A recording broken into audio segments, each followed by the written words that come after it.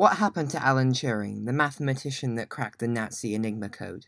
Greetings, podcast listeners. In this episode, I'll be speaking about how Alan Turing cracked the Nazis' Enigma code and what happened to him after the Second World War had ended.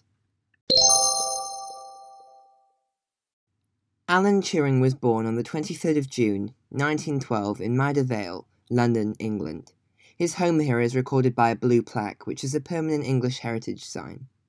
Turing was the son of a civil servant and was educated at a top private school.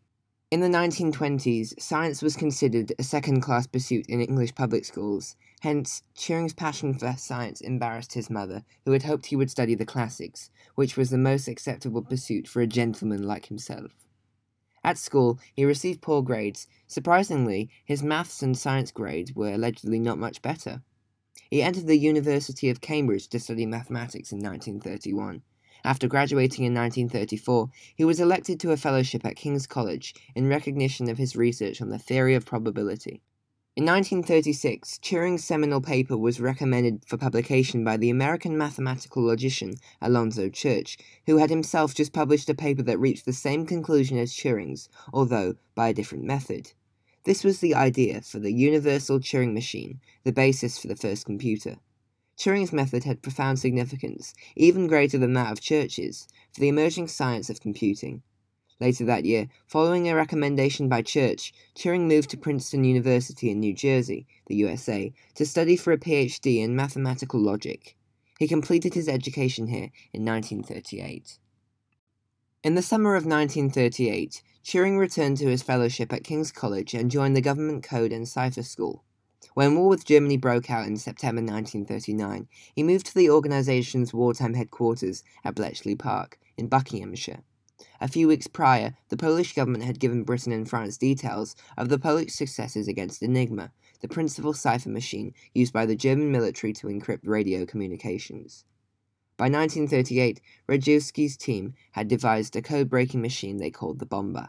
However, the Bomber depended on German operating procedures for its successes, and after a change in Germany's procedures in May 1940, in line with their increase in security, they began to change the cipher system daily, rendering the Polish Bomber useless.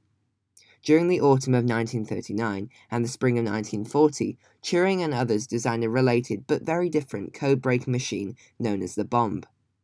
For the rest of the war, bombs gave the Allies the ability to intercept extensive quantities of military intelligence, and by early 1942, the decoders at Bletchley Park were decoding about 39,000 intercepted messages each month, a figure that actually rose to more than 84,000 per month, which is 2 messages every minute, daytime, and nighttime.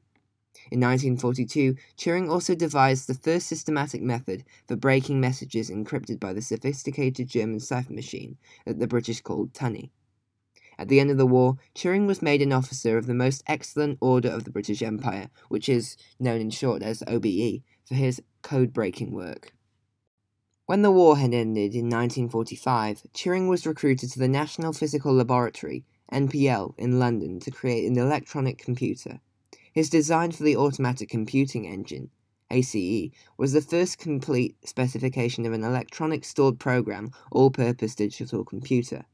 If Turing's ACE design had been properly followed, it would have had vastly more memory than any of the other early computers, as well as being faster.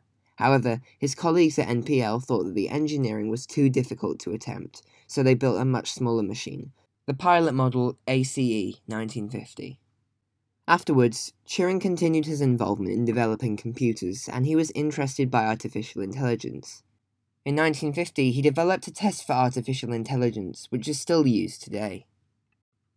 Turing received a high honour with his election as a Fellow to the Royal Society of London in March 1951, but sadly in March 1952, he was arrested for gross indecency because he was gay and homosexuality was a crime in Britain at that time. Upon his arrest, which occurred following a brief relationship with another man, it is said that his first statement was that he believed homosexuality should not be against the law.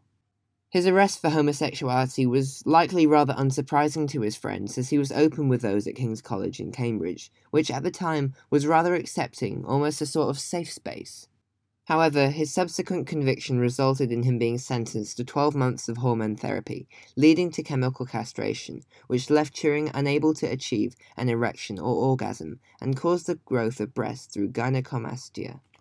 As his criminal record was created, he would no longer be allowed to work for Government Communications Headquarters, GCHQ, the British government's post-war code-breaking centre, especially as in that day and age where homosexualities were considered to be security risks. In defiance of his sentencing, he travelled abroad to Norway, which was more liberal, and the Mediterranean, where in Italy male homosexuality was legal since 1890, and Greece, where male homosexuality became legal in 1951. In 1952, Turing studied morphogenesis, which became a completely new field of mathematical biology. Morphogenesis was a mathematical explanation of how things grow, a great mystery to science until Turing's research and work, which has now been cited over 8,000 times. This interest in morphogenesis was seen in his childhood through a sketch which shows Turing as a boy watching the daisies grow while other children play field hockey.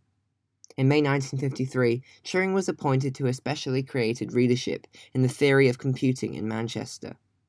Sadly, on June 7, 1954, he was found dead in his bed, poisoned by cyanide. Although suicide cannot be ruled out, it is also possible that his death was an accident, caused by inhaling cyanide fumes from an experiment in the laboratory adjoining his bedroom.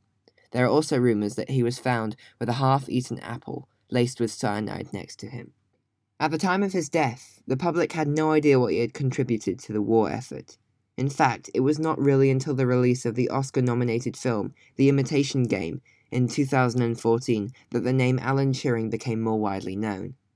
In 2009, following protests, Prime Minister Gordon Brown and the Queen expressed their apologies for how Turing was treated and forced to undergo hormonal treatments, describing his treatment as horrific. In 2013, Queen Elizabeth posthumously pardoned Turing, and in 2017, a law, widely known as the Alan Turing Law, was passed, officially pardoning those who were historically convicted of homosexuality up to that date. Thank you for listening to this episode of my podcast. Please share my podcast with your friends and family, and subscribe to be notified when the next episode is released. Thank you, and goodbye.